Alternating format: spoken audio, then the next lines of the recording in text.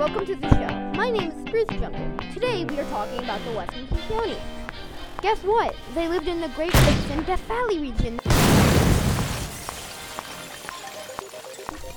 Dang it, Bob, not there! Their houses were cone-shaped. Dang it, now I want ice cream. I made it with bowl. Let's talk about what they ate. They didn't find a lot of acorns, so they ate pine nuts instead. They also ate cactus pears. That must have hurt. They cooked their food in the ground. Hope that doesn't mean they ate dirt on their food. Now the weird part. Women and men wore clothes made out of deer and rabbit skin. Poor bunny, and oh yeah, deer. Women wore skirts, gross part. Men wore a strip of deer skin around their waist. When there was a good pine nut gathering, there was a festival party. Ceremonial clothing included skirts made out of eagle.